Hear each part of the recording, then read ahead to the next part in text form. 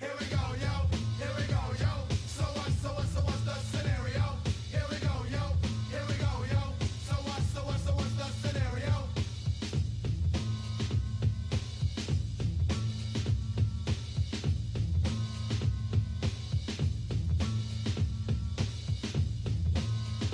The U.S. men's national team is down to the last 30 players, and over the next few weeks, we're going to know who's going to be going on the plane to Brazil for the World Cup.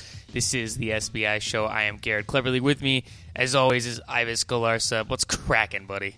Oh, nothing much, Garrett. It's that time again. At first, we have to start out by apologizing for not coming through with a midweek show. Things are just crazy, crazy busy for both of us. I know I'm going crazy with all the World Cup prep, and I tell you what, all things being equal, we almost didn't do this show, but I think we got shamed into doing this show by our listeners. No, I shamed you into doing this show. That's what the problem was. You can't shame me because I don't really care what you say. But when it comes to our listeners, the truth finally comes out, Ivis.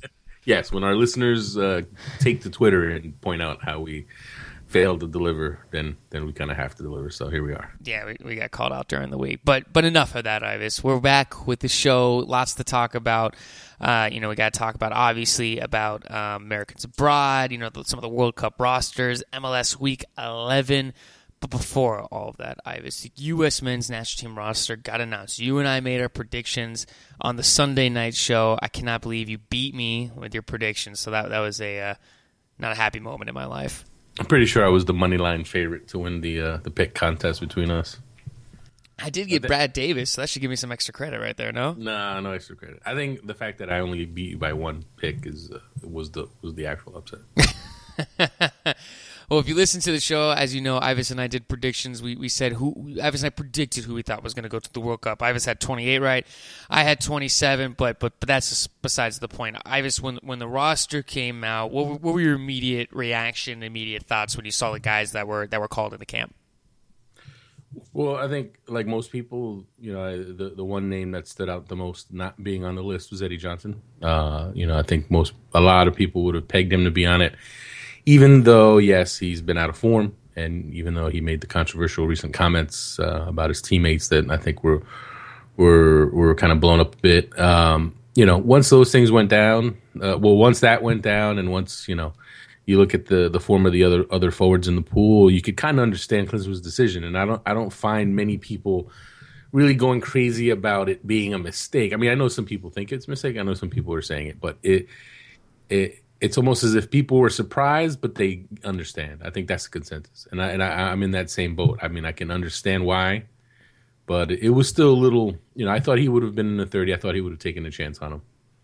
Yeah, I think Eddie Johnson was the glaring one. I mean, overall, though, there were a couple other names in there. The expected ones, Maurice Sadu is back in the mix. Chris Wondolowski, who's been in great form, was called in the camp. All three goalkeepers, Howard, Guzan, Ramondo. But there were some other names out there. DeAndre Yedlin. You said on the show Sunday that, it was kind of hinting with Jurgen saying that Yedlin would get called in the camp. Right. Actually, I believe it was Siggy Schmidt who let the cat out of the bag a little bit late last week. I think he said something about the team, would have to be without Dempsey, Evans, and Yedlin for some time. And I think that, people saw that like, oh, okay, there you go. And it's interesting because when you think about that, if Yedlin knew before last weekend, then maybe that was weighing on him, on his mind when he went into that New England game. And maybe he was distracted, which, it happens. It makes sense. Mm-hmm. A young kid like that, he finds out he's made it to the World Cup training camp. I could see a kid from like that freaking out in that situation and thinking about it and overthinking things and feeling like he's under the microscope a bit, even more than normal. And so then maybe that contributed to the awful game he had against New England. But as I said in that last show, I honestly can see him being in camp more as someone to give a look to other players, to starters. With his blazing speed, his ability to get up and down the wing, if you're going to kind of have your scout team to give the starters a look, I think he can give you that. And I know some people will say, oh, that's not really fair to say he has zero chance to make the team, but he's the longest of the long shots. He's a longer shot than Julian Green. He's a longer shot than Wondolowski. Longer shot than Joe Corona? Oh, you're going? Yeah. Just, Oh, yeah. Absolutely. Absolutely. Brad Davis is probably the second for me, second longest shot, so to speak. But Yedlin is a serious long shot. I think the experience that he can get, and I think the looks that he can give, kind of as a scout team player, I think those are the reasons why he made this team. Well, when you look at the rest of the roster, though, as I just mentioned, Joe Corona getting called into camp. I mean, he's a guy that really hasn't shown much, and I don't want to say promise, but really hasn't flourished under Jurgen Klinsmann. What did you think about his inclusion into the roster? Well, I got to say, Joe Corona, that was kind of a pleasant surprise for me because I thought I've always liked him as a player. I've always thought, the qualities that he can bring, both wide and in the middle of the field. I thought he's someone who deserved the look. He's really overcome the rough first half of the season where he wasn't getting much playing time. He had dealt with some injuries. And once they made the coaching change there, and once you got into the Clausura season, he really stepped it up. He got more playing time. He was a big part of their run through their deep run into the CONCACAF Champions League. So I thought he showed some real qualities there. And the reason I won't say, he's a long shot, or one of the longest. I mean, he is. He's in that 7. He's on the bubble. I mean, that I'll give you. But for me, I mean, I like his chances. I think, I know a good number of people will think of Mix Diskerud as someone who has a lock on a position, but I think Joe Corona is going to give him all he can handle. And I think it really is going to come down to those two. I think it's going to be one of those two. I think one of those two will make the team unless Klinsmann decides to go really defensive with his midfield picks and brings in Maurice Edu and Kyle Beckerman together. But if he decides to balance things out a bit, I think Corona is battling with Diskerud for that spot. Well, when you look at the whole roster as a whole, obviously you're always going to have that discussion of whether or not this guy should be called in, that guy should be called in. But you and I both kind of had the agreed consensus that we thought Tim Ream was going to get called in the camp. What was up with that? Well, I got to say, Tim Ream being left off was, for me, almost more surprising than Eddie Johnson being left off. And I know some people might think that's a little crazy, but I just think the momentum of Ream's kind of candidacy over the last few weeks, you almost felt like he was going to make it. The whole him coming to train in New York and him winning Bolton Player of the Year and finishing the season, as a regular starter there and doing so well at a variety of positions. I think everything pointed to him being in that mix. And I thought, when you thought about, okay, are they going to bring 5 center backs? He should be one of the 5. So it was surprising to me. It definitely was. And I'm not sure what more he could have done, between the versatility, the consistency from a defensive standpoint. It was surprising, I must say. But I think the top 4 center backs, I think, are pretty set. Beasler, Gonzalez, Goodson, and John Brooks, and I think it's going to be those 4 at this point. So, yeah, I was a little surprised by that, but Tim Reams is not exactly an old guy. Maybe he'll have a chance in another 4 years. I think he's a pretty good player, and you know what, his the future's pretty bright for him right now. As far as the rest of the guys that were left off the roster, did anyone's not being called up surprise you? I mean, Breck Shea, Jurgen Klinsmann's boy, did not get called into camp. I mean, that's not too surprising. But, I mean, was there anyone else that you kind of sat there and said, man, I would really love to see this guy get an opportunity to compete for that opportunity to go to Brazil? Surprises. That's the thing. Like I've said for a while, like the depth of this group, the depth of the pool, it was going to be a case of there are players that you come away feeling they could have made it, but are they surprises as far as being left off? I don't know if there were that many. I think Eddie Johnson was a surprise. I think that's a pretty clear one. But some of the other ones that you could say might have been, there were reasons for them being left off. Michael Orozco had the injury. Danny Williams also in a poorly timed injury. Both those guys, I think, stood out for me. Someone like Jose Torres, you never got the sense that he really had a chance to make it. And he's coming off a really good year. And I don't know what happened there. I don't know if it's a case of maybe Klinsmann just not feeling he was a good fit for the system. I think that played a part. And I mean, even Sasha Kljestan, at the end of the day, he wasn't really a surprise because he's lost his starting job at Anderlecht. He's not even playing there. And it's pretty crazy to think he actually has had he's had a great season at Anderlecht up until this past month or so, or past few months, where he's fallen out of favor there. And I mean, we're talking about a season that he scored 8 goals, a career high for him. Actually, I just put together a goal.com all Americans Abroad Best 11, and I put him on it because you know what? As a whole, for the whole body of work of a season, I thought he had a pretty good season. It just hasn't ended well with him losing his job, but his starting job. But he still put those goals in. He still had a pretty good season.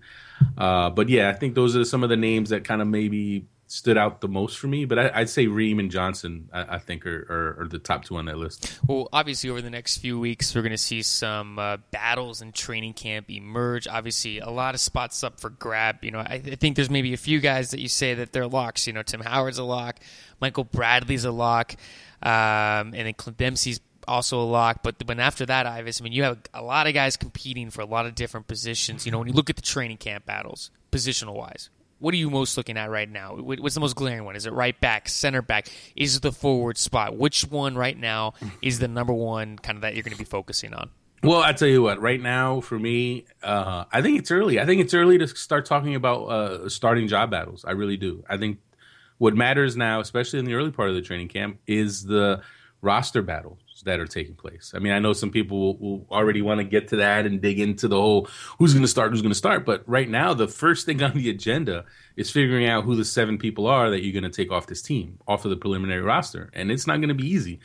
It's not going to be an easy process. So I think for me, that's what matters right now, not who's going to start. That's going to take time. I'm sorry. Yeah, I meant positions, not starting, because we can talk starting when the 23 is announced. I meant what positional battles are you going to be paying attention to? That's what I meant to say. You're still saying position. It's roster. You know what I mean. You know what I mean. It's early for me out here at the West Coast. Come on. All right. You're killing me, Ivis. Yeah, we're killing each other. Well, roster battles. Yes. Obviously, that's what people want to talk about, or people should be talking about. Although some people are already digging in, writing about other things. But I'd say there's a handful that stand out to me. I think obviously forward. Terrence Boyd and Chris Wondolowski are going to be locked in a really good battle. In the midfield, Corona and Diskerud, I think, is another battle. Brad Davis and Julian Green, I think, is one. I think you're going to see one of those guys in Brazil, and I think right now Julian Green's the favorite there. And then obviously Maurice Edu and Kyle Beckerman. It's funny, a while back, a month or so ago, the talk was, maybe that they aren't really battling, that maybe they could both go, but you know what? They're probably both battling because I don't think Klinsmann brings the both of them. I think Klinsmann brings one of them and then brings Corona or Diskerud just to give himself kind of a good balance between. And I have to say fullback, right / right back. Timmy Chandler versus Brad Evans versus Michael Parkhurst. I think that's a big battle as well. And I tell you what, I like Timmy Chandler's chances. I know some people were even shocked that he made the team. And for me, I never was. I thought, I've been saying it from jump, that not only does he make the 30, but he can make the 23. He could be starting in Brazil. He has that kind of quality, and I really feel like a lot of American fans have forgotten that fact. Where do you put a guy like John Brooks? Is he right now the 4th center back, Ivis? Yeah. I mean, when you look at the group here, he is. I mean, Klinsmann left out Oguchi Onyewu. Left out Tim Ream. Michael Orozco got injured. And you look at what's there, until we hear otherwise, until we hear Klinsmann come out and say, I'm moving Jeff Cameron to center back, or I'm going to try out Maurice Edu at center back. It almost, it doesn't seem like there's a competition. It seems like the 4 center backs are pretty much going to be set. Obviously, if Brooks struggles badly in camp, then maybe then you could see some changes, or a combination of Brooks struggling and Timmy Chandler looking really, really good. I think in that instance, Klinsmann might then start thinking about Cameron moving to center back. I think that's a possibility. But for right now, Brooks is the guy. He's the number 4 guy, and he's going to have that chance to compete. He finished the year pretty well. Obviously, it hurts that he got the starting job back, played well down the stretch.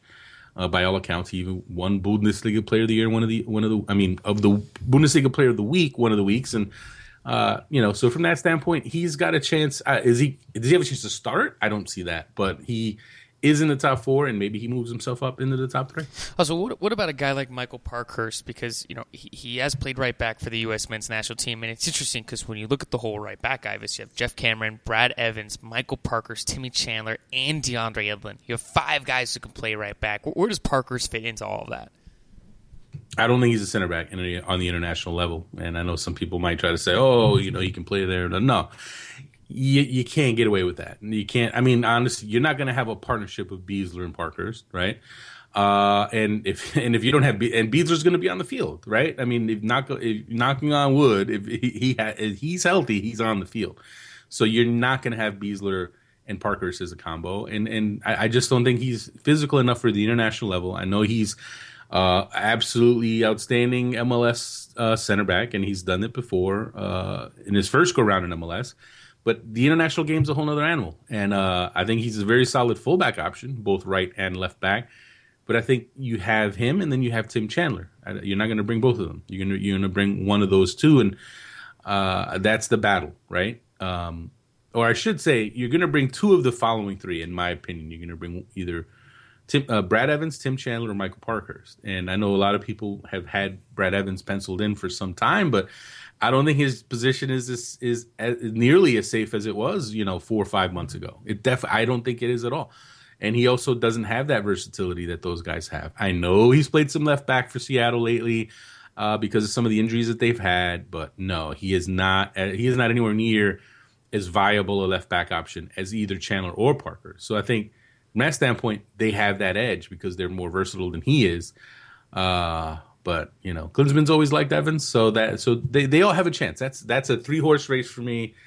And I like Chandler. I think if Chandler's on his game, he has more upside than the other two guys. Well, I was thinking about this. In a month from now, USA plays Ghana. It's just a month away from us doing this show. And in 10 days, USA takes on Azerbaijan. So, I mean, we're going to see a lot by that game to see kind of where guys are fitting in. When you look at this over the next few weeks, because I know you're going out to San Francisco, I mean, what are you most looking forward to over the next few weeks with this U.S. men's national team camp? Well, I mean, obviously we're gonna do the interviews and stuff, and that is what it is. But I'm looking forward to the games. I think the games are really the telltale, the results of the work, and we'll see who Klinsman has been impressed by, who Klinsman is giving minutes to, giving starts to. I think that those are going to be the games that tell us Azerbaijan and Turkey, because those are the two games before the 23-man roster is chosen. So those are the two opportunities that these guys are going to have to really show what they can do. And as far as I know, we won't have, the media does not have access to watch all the training sessions. We watch there's 15 minutes, and it's always, bless you. I was mentioning this last night to someone that is going to go to their first training session, and they asked about the whole 15 minutes thing. And the 15 minutes we get to watch is generally 15 minutes of nothing, 15 minutes of stretching. Or whatever it is, the team makes it a point to not be doing anything worth watching during those 15 minutes. They're not going to line up in the starting lineup or anything like that. They're pretty careful about that stuff, so they're not going to give a lot away.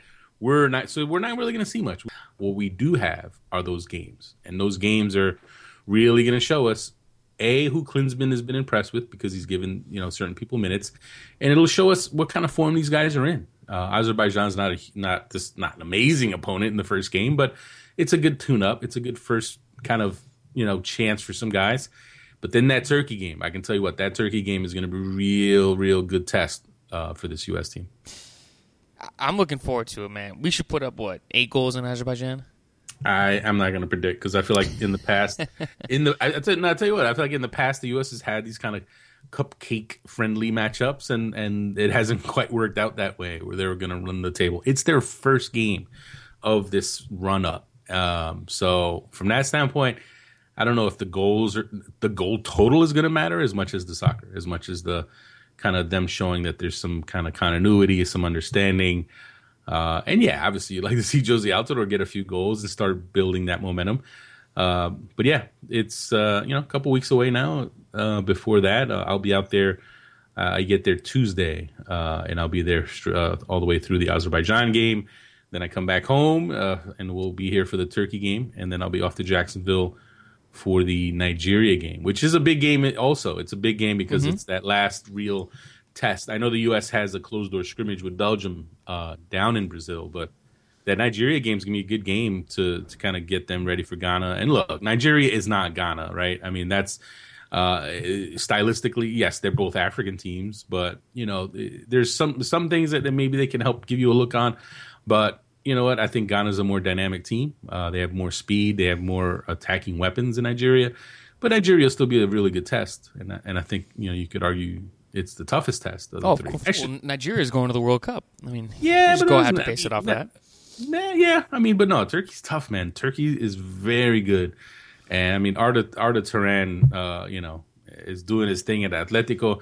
We'll see how much he has left in the tank after they finish the La Liga season, play in the Champions League final. Hopefully, Turan actually plays in that friendly because I mean he's the man for them. I actually remember him playing really well in the last send-off series down in Philly back in 2010. So I'm looking forward to those matches. Those matches are going to be fun to watch, and hopefully we don't have some scary results that leave U.S. fans even more worried about the group of death. Over the next month, how many days are you going to be home? Like 2, 3, 5, maybe? Starting Tuesday, I'll be at home. I mean, I'll be home around the U.S. game, obviously. I mean, around the Turkey game because thankfully the Turkey game is here in Jersey, so that'll buy me some time to kind of hang out and get things ready and get packed up. I think everything's ready to go for me. I got my visa. I picked up my visa, recently, my Brazilian visa,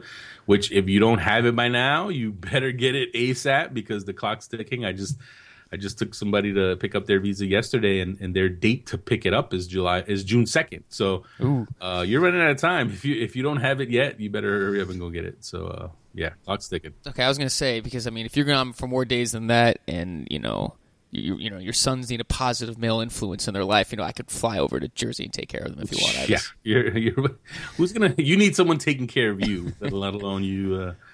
I do have that. I'm domesticated. I had to vacuum yesterday. It was perhaps one of the worst experiences of my life. I picture you wearing an apron right now. I wasn't doing that, but I was like, I mean, vacuuming. What is that? It's horrible. Who turned it on for you? I figured that out by myself. It took me a little bit. Oh, you still had the instruction manual. Pretty good. That's a good job. That's a good job by you. I did struggle having to pull it down and everything. All right, enough of that, Ivis. Ivis, moving over to the Americans abroad front. Josie Altidore and Sunderland pulled off a late season miracle, avoiding relegation this past week. His manager Gus Poyet talked a little bit about Josie Altidore, and he had a lot of positive things to say. And Gus Poyet seems to really like what Josie Altidore brings to the table. Yeah, I mean, I gotta say, Poyet had some pretty positive and encouraging things to say about Josie Altidore, and most people looking at his goal production might not have expected Poyet to kind of sing his praises, but I think Poyet's a realist, and I think he understands that sometimes a player in his first year with a new club can struggle, and obviously Altidore took it to a whole nother level, but at the same time, I think he did kind of battle through that and did show a willingness to work and put in the work there. Which is why he continued to earn minutes down the stretch as they were in the middle of a relegation battle. And that's not easy to do, right? I mean, you have to really regain the trust of a manager to get put on the field in those kind of big matches, especially when you're not producing goals. And, obviously, I don't even think Poyet's locked up yet for the next season. I think he could still make a move. So it's still really up in the air what's going to happen with Altidore, if he's going to stay or if he's going to go. But I will say I don't think anyone who thinks it's a done deal he's leaving, I think that's not even close to being the case yet. I think the World Cup's going to say a lot about what happens, and I think where Poyet ends up being for next season is going to say a lot. If he leaves, then who knows what the new manager is going to want to do, and if Altidore has a big World Cup, that could also affect things. Yeah, he had nice things to say. I mean, he said he likes him, as a person, as a player. He always gave us a hand when he worked. I mean, obviously, do you think? I mean, part of it was just. I mean, first off, as we know, Sunderland was not good this year. Let's face it, they could not connect up the field. Their play in the final third was atrocious. I mean, that obviously had to have a hand in Josie Altidore not doing that well. But I mean, do you think a part of it also was adjusting to a much better league and much better competition versus the Dutch league, which, no offense, I mean, it's not the English Premier League. Well, I don't think. Well, the league obviously is tougher, but I think it did have a lot to do with the service and the fact that he went from being on an AZ team that at the time that he was there was stacked with attacking talent in the midfield, and he had no lack of service there, right? I mean, he had his chances and he put them away. At Sunderland, the chances just really didn't come that often, and even Jurgen Klinsmann himself, came out recently in the new ESPN show, the U.S. national team show, and he pointed that out, that as a striker, if you like to see your midfield set, giving you like 4 or 5 chances, and you'll put away 2 of those, but if you're not getting any chances, then what are you supposed to do? And I think Klinsmann realized that, and I think to some degree Poyet realized that. So that's not to say Altidor's blameless, and that's not to say he has no part to play in the struggles that he went through this year. But people writing him off, I think that's crazy. I just think it's crazy to say that, to think that A, he doesn't have quality, and B, that somehow his rough season means he shouldn't be on the national team. He shouldn't be starting on the national team. The quality is still there, folks, and if he can get his confidence kind of balanced and he can kind of get his feel-good vibe back, he's going to start putting those goals back in. And I think he'll go into the World Cup on some pretty good form. Around the league, Ivis, we're bringing it back to the World Cup, as you mentioned, Josie Altidore. The rest of the world has announced all of their rosters, which is also interesting to see who gets called up for the national team, who doesn't get called up for the national team. Carlos Tevez, who hasn't played for Argentina since 2011, not on the provisional roster. Another surprising one. This one's actually surprising, but if you understand kind of the French manager and his relationship with Samir Nasri, it's not expected that he didn't get called up. But I mean, what did you think about those 2 guys not getting named to the provisional rosters for the World Cup, Ivis? Well, I think the initial reaction, with Tevez, I think people saw it coming. I don't think that was a surprise, really. I just think that there's just other options there, and even though he did have a good season in Italy, I think he just ended up being the odd man out. As far as Nasri goes, yes, I know he's done well for Man City, but the guy has a history of being a pain in the ass on the French national team, and at a certain point, you pay the price for your reputation, right? No doubt about it. Like, He's caused problems before for the national team on national team duty. So I don't know if anyone's really shedding tears for him on that front. And it was funny, his girlfriend, I guess, reacted to him getting snubbed by completely trashing the manager and the entire national team on, was it Twitter? On Twitter, I forget what she said, but it was pretty good though. We can't repeat what she said. Let's just put it that way. Or this would be the 8th show to feature a curse word in it. Well, there's casual curse words. But that's true. That is extreme curse words. But It's, I mean, you know what? For me, and it's always every World Cup is the case. I was more amazed by the people left off of the Brazil roster, and we say it every 4 years. You could take the Brazilian like the snubs of the Brazil team, and make a team, and that team would make it like to the quarters of the World Cup. I mean, when you just look at the names like Ronaldinho, Kaká, Robinho, is Robinho on the team? Did he make it? Did Robinho make the final 30? Well, Lucas Moura. Lucas Moura is the PSG youngster, all the talent in the world. I mean, it's unbelievable some of the talent that Brazil was able to leave off of their team. So part of you almost wishes like, man, if only there was like a secondary market, and national teams could go and kind of borrow some of these guys to help them out. But obviously that's not how it works, and that's not the whole point, right? It's representing your country. But one player who did make it, Giuseppe Rossi, the American, he's an American. He'll tell you he's American. He's made the Italian national team, and hopefully he stays healthy and he can play in the World Cup and realize that dream that he's been trying to achieve for some time now, especially after missing out back in 2010. To answer your question, Robinho did not make the Brazil World Cup roster. There you go, but let's face it, Brazil's going to fall on their face in the group stage. They're not even going to get out of that, Ivis. Come on. Okay. Now you're drunk. If you think that they're, I'll tell you what, man, they're at least getting to the semis. I'm just going to put it down. Obviously, come on. They're going to win. If Brazil doesn't win the World Cup, that's a major. Come on, they're the favorites coming in. They have to be. Yeah, I think. Well, you know what? If it's Brazil, I tell you what, man, Brazil Argentina final. I feel like it's inevitable.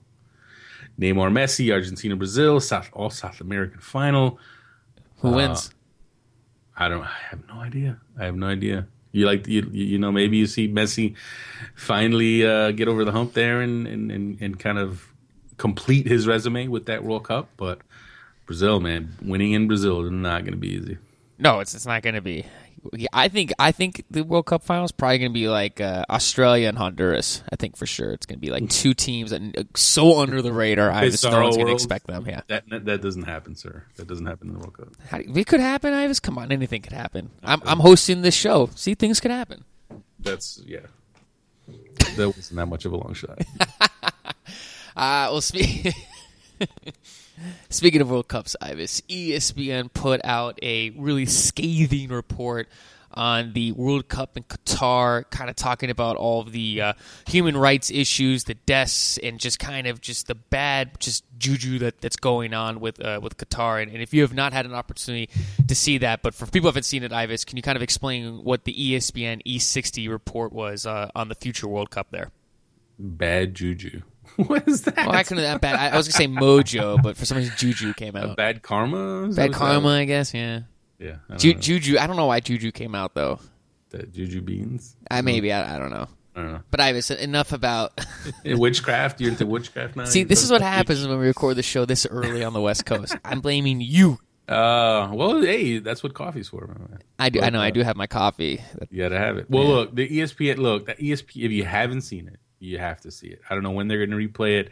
At one point, a version of it leaked onto the internet, and we put it up on SBI, and before you know it, they locked it down. And it was an unbelievable report on what's going on in Qatar with the working conditions and the immigrant labor force they have there. Basically, long story short, Qatar doesn't have the manpower to build the things that they need to have built, including World Cup stadiums. And it sounds like immigrant workers are dying by the hundreds because of awful working conditions there, and things are only going to get worse as they get ready to start building these World Cup stadiums. So it's just an ugly black eye for Qatar and for FIFA, and it's scary that in the report. There was a projection made that 4,000 workers could die in the process of building these World Cup stadiums, and that's just ridiculous. And you know what? I tell you what, the report definitely sent some shockwaves because the next day, Qatar, made announcements about changes and about improvements in working conditions and living conditions for their workers. Conveniently enough, they the day after they come out with all this stuff, and now Sepp Blatter on Friday morning or on Friday in Europe came out and acknowledged that Qatar was a mistake and that giving Qatar the World Cup was a mistake. But that comment wasn't even about that report or about the working condition issues. It was more because of the fact that Qatar is probably going to have the World Cup in the winter, which is going to cause all sorts of problems. In the European winter, we're talking November, December, and that's going to MLS is going to love that, but the European leagues are absolutely going to hate that. It's just basically everything that was promised by Qatar was a lie, and it's absolutely unbelievable that even with that, it doesn't seem like they're going to lose the World Cup, and they absolutely should. And I know some people will say, "Oh, you're American, you just want the World Cup in America." Whatever. Why not? USA. I don't listen. I don't care where it is. I just don't think it should be in Qatar. Put it in Australia. Put it anywhere but Qatar, because they have blood on their hands. You feel like there was some shadiness with the bidding. There's no way they didn't pay people off. It's just there's been all sorts of evidence to show that there were payoffs made. It's just unbelievable. I mean, obviously money talks and corruption is rampant in FIFA, but you'd like to hope that, between now and then something's done, and maybe and hopefully they move the World Cup. Well, it's just I bring it back to the original proposal when they said they were going to build a 40,000 seat stadium in a city that had 4,000 people. I mean, how did seriously no one sit there and go, wait, what's going to happen to the stadium afterwards? I saw once I saw. They don't care. I know, but it's just like stupidity like that was in the bid process. I mean, I know, it just shows the corruption. But I saw a similar report like this about all of the the hired labor from countries like Nepal that was in the United Arab Emirates, and they talked about kind of the same thing. You know, people building those structures and dying and stuff like that. It's sad, man. It's sad to see that stuff. And I mean, hopefully FIFA does something about this sooner rather than later, because it's going to be a black eye, Ivis. It's going to look really bad in 2022 when all the teams and the whole world has its eye on Qatar. I don't even want to think that far ahead, my man. Because hey, the world, let's first of all, let's focus on Brazil. I don't even want to think that far ahead. It's just sad, and you hope something happens. But let's focus on Brazil, and there's also 2018 in Russia, and who knows if that's even going to happen, right? I mean, the way things are going right now with Russia, we might be in the middle of a war with Russia by then. No, stop it, Ivis. Come on. I know you don't watch the news, I do watch the news. I can break down what's going on with Russia and Ukraine and Crimea pretty well, and that's a European issue. So and our country that's a European issue. You don't think that's a world issue, really? All right, no, that's a European issue. Changing the theme of the show. Seriously, that's a European issue. Our country should not get involved. That has nothing to do with us and Russian nationals. There's your and fantasy world that you would love to exist, and then there's reality. But we can talk about that some other time. Let's talk about soccer. I subscribe to Woodrow Wilson's policy in the early 20th century of USA staying out of international affairs. Or I think George Washington one time said USA should stay out of all foreign wars. That's how this country should be. I'm sure everyone listening to the show will agree with me. Enough about that, Ivis. I'm off my soapbox. If things were like they were 100 years ago, I have a feeling a lot of people would not be happy. So I think we should. That's also true. All right. Take it easy, Ivis. That's besides the point. Time to bring it back to soccer. SBI Show. No. Hey, I would love to. I would love to talk politics. I would love for us to do. We'd have no followers. That's not true. That's not true, dude. I read the news every day. I listen to NPR 24/7. The less you say, awesome. the better. That's not true. Let's move on. That's not true. All right, Ivis, time to move on. I'm moving the show on. Right now. I'm moving the show on. You are not moving the show on. You've already ruined the show. No, you ruined the show. I ruined the show from episode 1. Time to talk about MLS Week 11. Philadelphia, Ivis, coming off a big win over this week, defeating Sporting Kansas City 2-1. Mr. Hustle, Danny Cruz gets the opening goal. Christian Maidana scores the match winner in the 81st minute. So, Ivis, Philadelphia gets a win, snaps their 9-match winless streak, and their congratulations is they have to face the New England Revolution, who's pretty hot right now. Ivis, does Philadelphia take another step back, or do they keep the good things going and defeat New England this weekend? Well, let's take it one step at a time. That was an absolutely huge win for the Union, and it's crazy to think that, they absolutely lay an egg at home against DC United last weekend, no doubt about it. And you came away from that match thinking, John Hackworth can't survive this, right? And it's funny, if anything, the scheduling saved him because you know what, if you're a team and if you're like team management, you're an owner, you're the front office people of a team, and your team has a midweek game, are you going to fire your manager on Monday? If they don't have that, I honestly believe if they didn't have that Wednesday game, I think Hackworth would have been fired, but he wasn't, and he stuck it out, and his team, after not delivering for him on Saturday, they step up, they deliver for him on Wednesday. And not only do they deliver for him with a really impressive effort in Kansas City, but the reaction after the first goal, after the Danny Cruz goal, was priceless. And for those of you who missed it, after Danny Cruz scored the goal, the entire team ran over and hugged John Hackworth in a really strong show of support. They are behind him. They have not given up on him. They haven't tuned him out. They aren't ready for a change, and they look like they showed that. They showed that this weekend. I mean, they showed that on Wednesday, beating a really tough Kansas City team. And look, KC didn't come to play either. Maybe they overlooked them. Maybe they were feeling a little happy about destroying Montreal over the weekend, so they came in maybe overconfident. Whatever the case, the Union finally stepped up. And what was interesting to me is the Union, when you want to talk about the quality of soccer they've played better soccer than they played in this match. In a lot of their losses and a lot of their all these non-wins in the 9-match winless streak.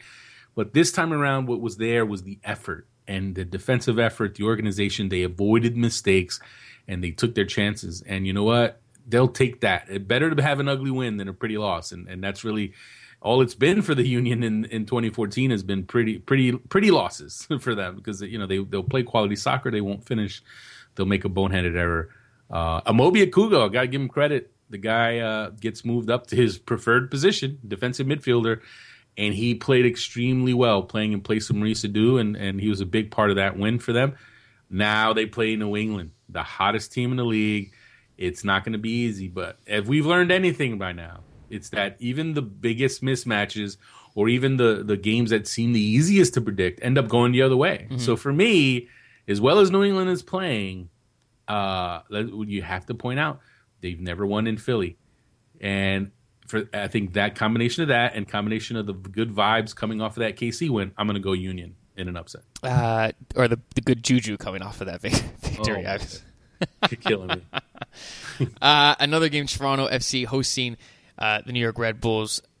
Toronto without Michael Bradley, he's called into camp. But then you could say, oh, well, New York doesn't have Tim Cahill. But New York's done pretty good without Tim Cahill over the last few games. I mean, Bradley Wright-Phillips, Thierry Henry really stepping up for New York. And once again, we see Toronto without Michael Bradley. And for them playing a pretty hot New York Red Bulls, it's going to be very difficult for Toronto to pull off a victory over New York this weekend. Red Bulls are hot. They just gave up 5 goals to a team that hadn't won a game all year. How hot are they? Well, it's just one game, Iris. But overall, their form as of late has been pretty good. Take it easy. They're beating some teams that weren't exactly monsters. And they're I still feel like there's a little bit of fool's gold going on with this team. And yes, Michael Bradley will be missing, but I think Toronto FC's got a lot of talent there. I think, and you know what? They still have Jermaine Defoe, and I think Jermaine Defoe is going to have a chip on his shoulder. And you get a after he didn't make the England World Cup team. I think you're going to see a motivated Jermaine Defoe against the vulnerable Red Bulls defense, and you're going to see Jermaine Defoe put on a show. And I think TFC wins that game. Look, Red Bulls are not a great road team, and I think they're going to come back down to earth. They already started to come back down to earth in that loss to the Chicago, and I think Toronto, even without Bradley, I think they've got enough quality. And I think that was one game where their defense let up. Ivis, come on. Vancouver? No. Vancouver, come on, details. That's week First 1. Game of the season. That's 4 goals. I know. That's 9 goals in 2 games. I know. I know. And that was the last time they were in. Oh no! Wait, actually, let's see. They've been to Canada twice already, and they've given up quite a few goals up there. So, and I think TFC is gonna put a few more up on them. 6 goals in 2 games, if that's what you're looking for, Ivis. That's a pretty good number. See, I bring stats to the show. That's what I bring to the show. There you go. RSL Colorado competing in the Rocky Mountain Cup. This has kind of been an interesting one. Lots of draws. No team really winning it. Kind of an unfair advantage since one team usually gets 2 home matches and then one team has an away match. But Real Salt Lake, Ivis, without Kyle Beckerman, without Nick Raimondo, with their depth, this is going to be a really good opportunity for us to really see how Real Salt Lake is going to handle everything over the next month, starting with this game this weekend. Yeah, you don't want to write them off because they have such quality on their bench. But I think this first game, I think Colorado, look, Pablo Mastroeni can't be happy the way they got smoked by Chivas USA in their last game. So I think this is going to be a week where he's really putting the wood to his team, lighting a fire under them, and I think they're going to come out strong. And I think, you know what, I think they will hand RSL their first loss of the season. Really? I know it's blasphemy. I know. How dare you do that? Don't be offended. I know it's, I don't work for them anymore. You still have. Oh, so you did work for them. Nice. Damn it. Thank you for admitting that. So, I didn't. I hate you. Yes. I hate you. Soundbite. Love it. No, but yeah, no, nothing against RSL, but I just feel like when you lose Beckerman, Raimondo, and Sabarillo all in one shot, I just feel like it's going to hit them at a point right now where they're going to be a little vulnerable, and they're not going to go undefeated for the year, right? I just feel like the letdown's coming at some point, and I think on the road against Colorado in this rivalry, I think it'll happen. And would it shock me if RSL won? No, it wouldn't shock me, but I think Colorado, it's MLS, so it's always like whatever you think should happen, and the opposite happens a lot. So I think Colorado. I tell you what, Colorado. I think they're going to pull it off this game. Portland will be hosting the Columbus Crew this weekend. Columbus is another team that's going to be missing a couple of guys. I mean, obviously Michael Parkhurst is with the U.S. men's national team, but when you look at Columbus's back line, Gonzalez is going to be gone, Francis is going to be gone, so we're going to see 3 new faces on Colorado's back line. And I mean, at Portland, they got to be licking their chops at this opportunity to run against a team that is going to have a bunch of new faces on their team. I mean, this could be a good opportunity for Portland to kind of really extend and kind of get a few goals against a team that's on the road. Well, not only are they missing those guys, apparently Josh Williams is injured.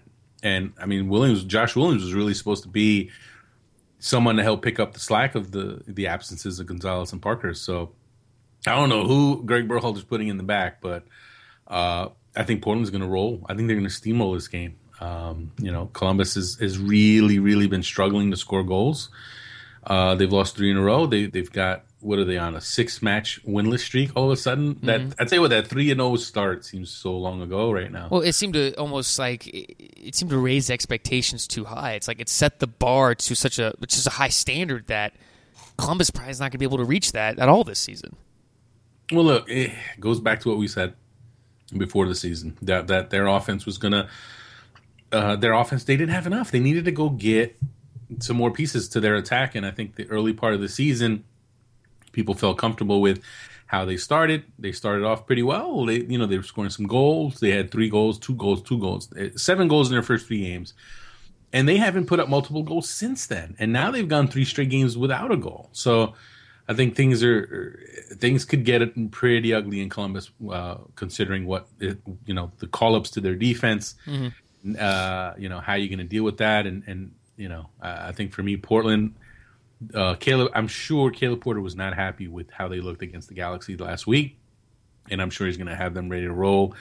I like Portland to roll in this one, especially at home. I think they're going to take care of business. I think we could see a 3 or 4 spot put up. I was going to say, 4-0 shutout victory. Portland could use that right now. Bad. I'm going to go 3-0. Portland's schedule is actually kind of letting up for them. They got Columbus, New York, Chivas USA. Portland, man, they could put together a nice little streak right now, Ivis. I thought you just said New York was red hot. Well, okay.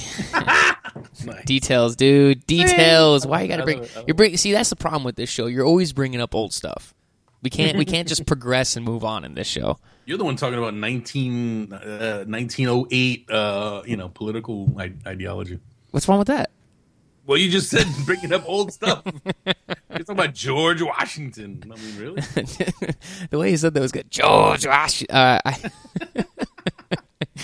We've lost everyone on this show. So, yeah, people think we're drunk. Montreal, Ivis, defeated Edmonton in the Midweek Canadian Championship. They're moving on. Their reward is to play DC United, who's looked pretty good over the last few weeks. If you get rid of DC's one loss to Portland on the road, DC, Ivis, has looked pretty good.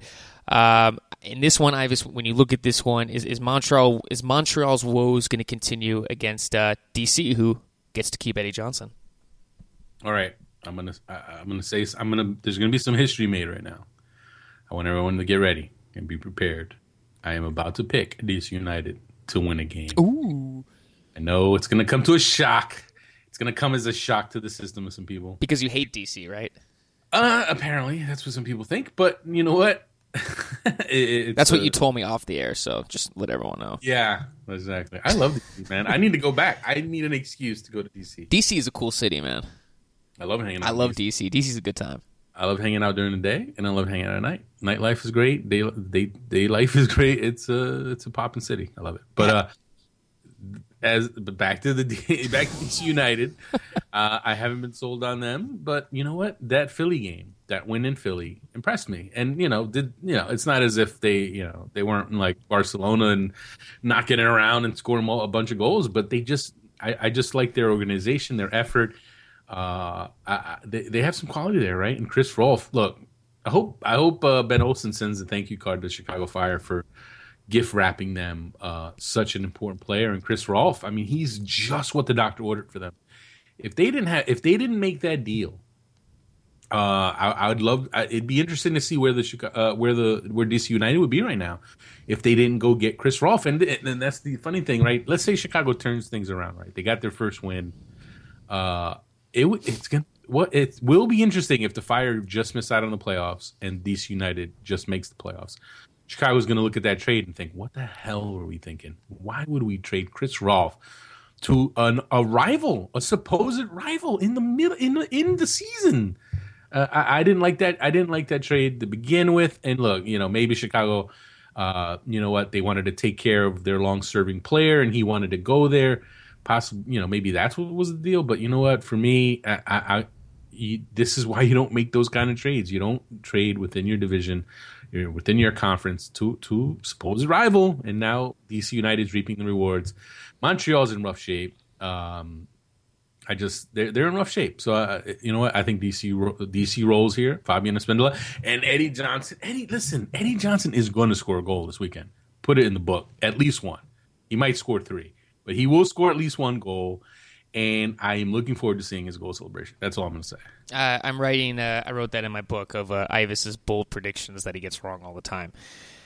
Okay. Yeah. Houston. We should write down our predictions, yours and mine, and see who gets right. I don't know what you're talking about. Houston hosting LA this weekend.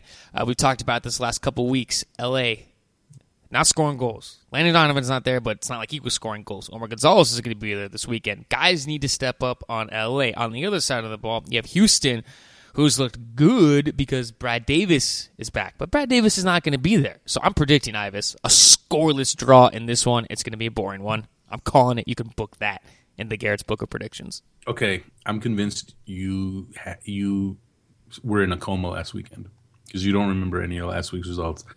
Houston is not on a roll. They just got smoked last week. I didn't say they were on a roll. I said that when Brad Davis came back off his injury, Houston was starting to look better, but Brad Davis isn't there. When Brad Davis isn't there, Houston does not do well. That can be construed as you saying that they're doing pretty well. Okay, get that New York stupid thing out of your head. You're bringing up old stuff again. What facts and details? Okay. Nah, I'm just kidding. No, you know what? LA, here's the thing. I know some people will say, oh, Landon Donovan's not there. Omar Gonzalez is not there. They're going to struggle. They haven't even put results up with those guys. Now they're not going to have those guys. They're going to really struggle. You got to look at history, folks. Yeah. He earns his money in situations like this. He earns his money when the team's shorthanded and when he has to figure things out, when he has to find people to step up and step in.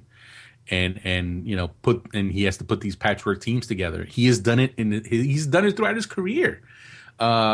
He's taken teams and you're looking at it and you're like, oh, wow, yeah, they're going to have a tough time. And he gets results. And I'm telling you what, he's going to do it again. And let's face it, LA still has quality. They still have Robbie Keane. Ishizaki looks good. Juninho's been quietly. Juninho's been having an unbelievable season for me. And I don't think, he gets overlooked there. Kofi Opari will step in for Omar Gonzalez, and I think they'll be fine. Leonardo's still kind of the weak link for me on that defense. And then you have like a Jesse Zardes who can step in for Landon Donovan. Look, it's not the same thing, but they're gonna get results even without those guys. And Bruce Arena is gonna see to it because he pushes the right buttons, he puts the right guys in. They're gonna be okay. Another game, FC Dallas hosting Chivas USA. FC Dallas, man, we talked about this. Ivis had a really rough week, losing 3 games in the span of 7 days. Chivas USA coming off that loss against Colorado last week. Dallas, I mean, they had to be happy that they're home, but this is a pretty big game for Dallas. Not that it's a must-win, but this is a game, Ivis, that at home they need to beat Chivas USA. I'll tell you what, if Oscar Pereira has not called FEMA yet, he needs to, because it is unbelievable the injury crisis going on there. I mean, they're in a world of hurt. I mean, Mauro Diaz is getting hurt is one thing. Now you lose Henry Thomas for an extended period of time. And he's big for their midfield. So right there, boom, the central midfield pairing is not there. And you know what? Do they have the backups there? I don't know. They already don't have George. They already have been without George Jean throughout the season. So they're in a tough spot. So, but they're at home. I'm not sold on Chivas USA as much as they had that big road win against Colorado. Still not sold on them. I'll tell you what, FC Dallas, they're going to find a way. They're going to get a win. They're going to snap their 4-match losing streak.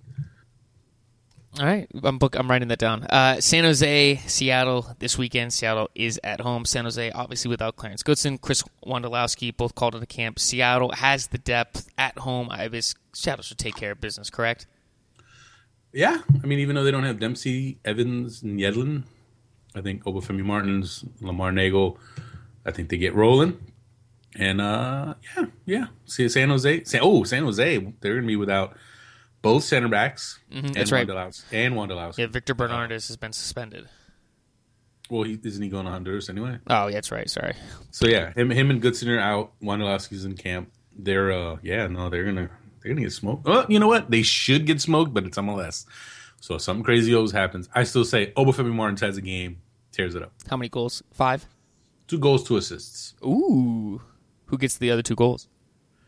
Nagel with 1 and Chad Marshall with a header. I like that. It's a nice prediction. Chad Marshall, man, he's having a good year this year for them. Yeah, he's done really well. And and it's Is he in the running for best 11? Well, yeah, he's the defender of the year right now for my money. Mm-hmm. I like that. So no question. Right now, it has been him and Hedges, but it's still early.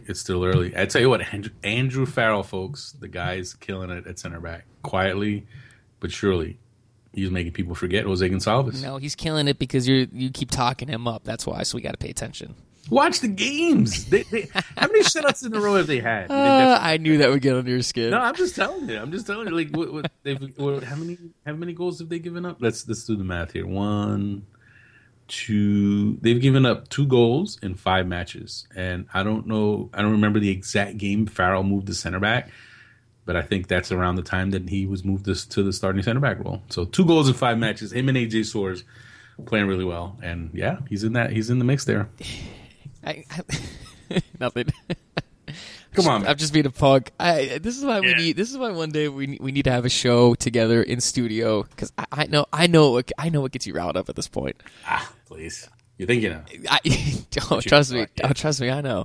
The last thing before we wrap up the show, Ivis, depending on when you're listening to the show, SBI's Caitlin Murray, who does an excellent job covering all the women's news and just regular soccer news on SBI, is confirmed that Jill Ellis is going to be hired as the U.S. Women's National Team head coach. So, nice hire, Ivis. What do you think about that?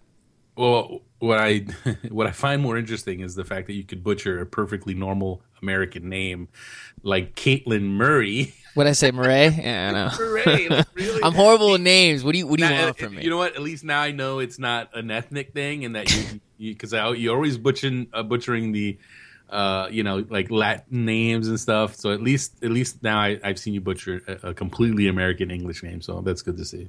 You don't discriminate in your awful name pronunciation. Well, here's the thing. I was going to say Caitlin Murray, but then I was like, well, how much of that has like a weird A at the end? So I might as well just go with the Murray. That's what I was thinking.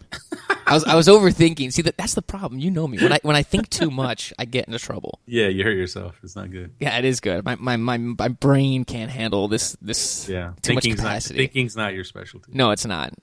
Diarrhea of the mouth. That is my specialty. That is your hair. That's your specialty. There you go. What do you think of the hire? I mean, her record as an interim coach, she has yet to lose as the interim coach in 2012. So, come on, she doesn't lose. Can't go wrong with that hire. I'm not. You know what? I'm not going to profess to be an expert on the women's game, but just having read up on it lately, and Caitlin Murray's done a great job covering the women's national team for SBI. Yeah, I don't know, man. I don't know if this is the most inspired hire. And like, why, it is switching from Sermani to Jill Ellis really that big a change? I don't know. I'm not, I think it's, for me, I think it's an underwhelming hire. And again, obviously you have to look at the other options and ask yourself, was she the best option? And that remains to be seen. And I don't know, man. I think it's an underwhelming hire.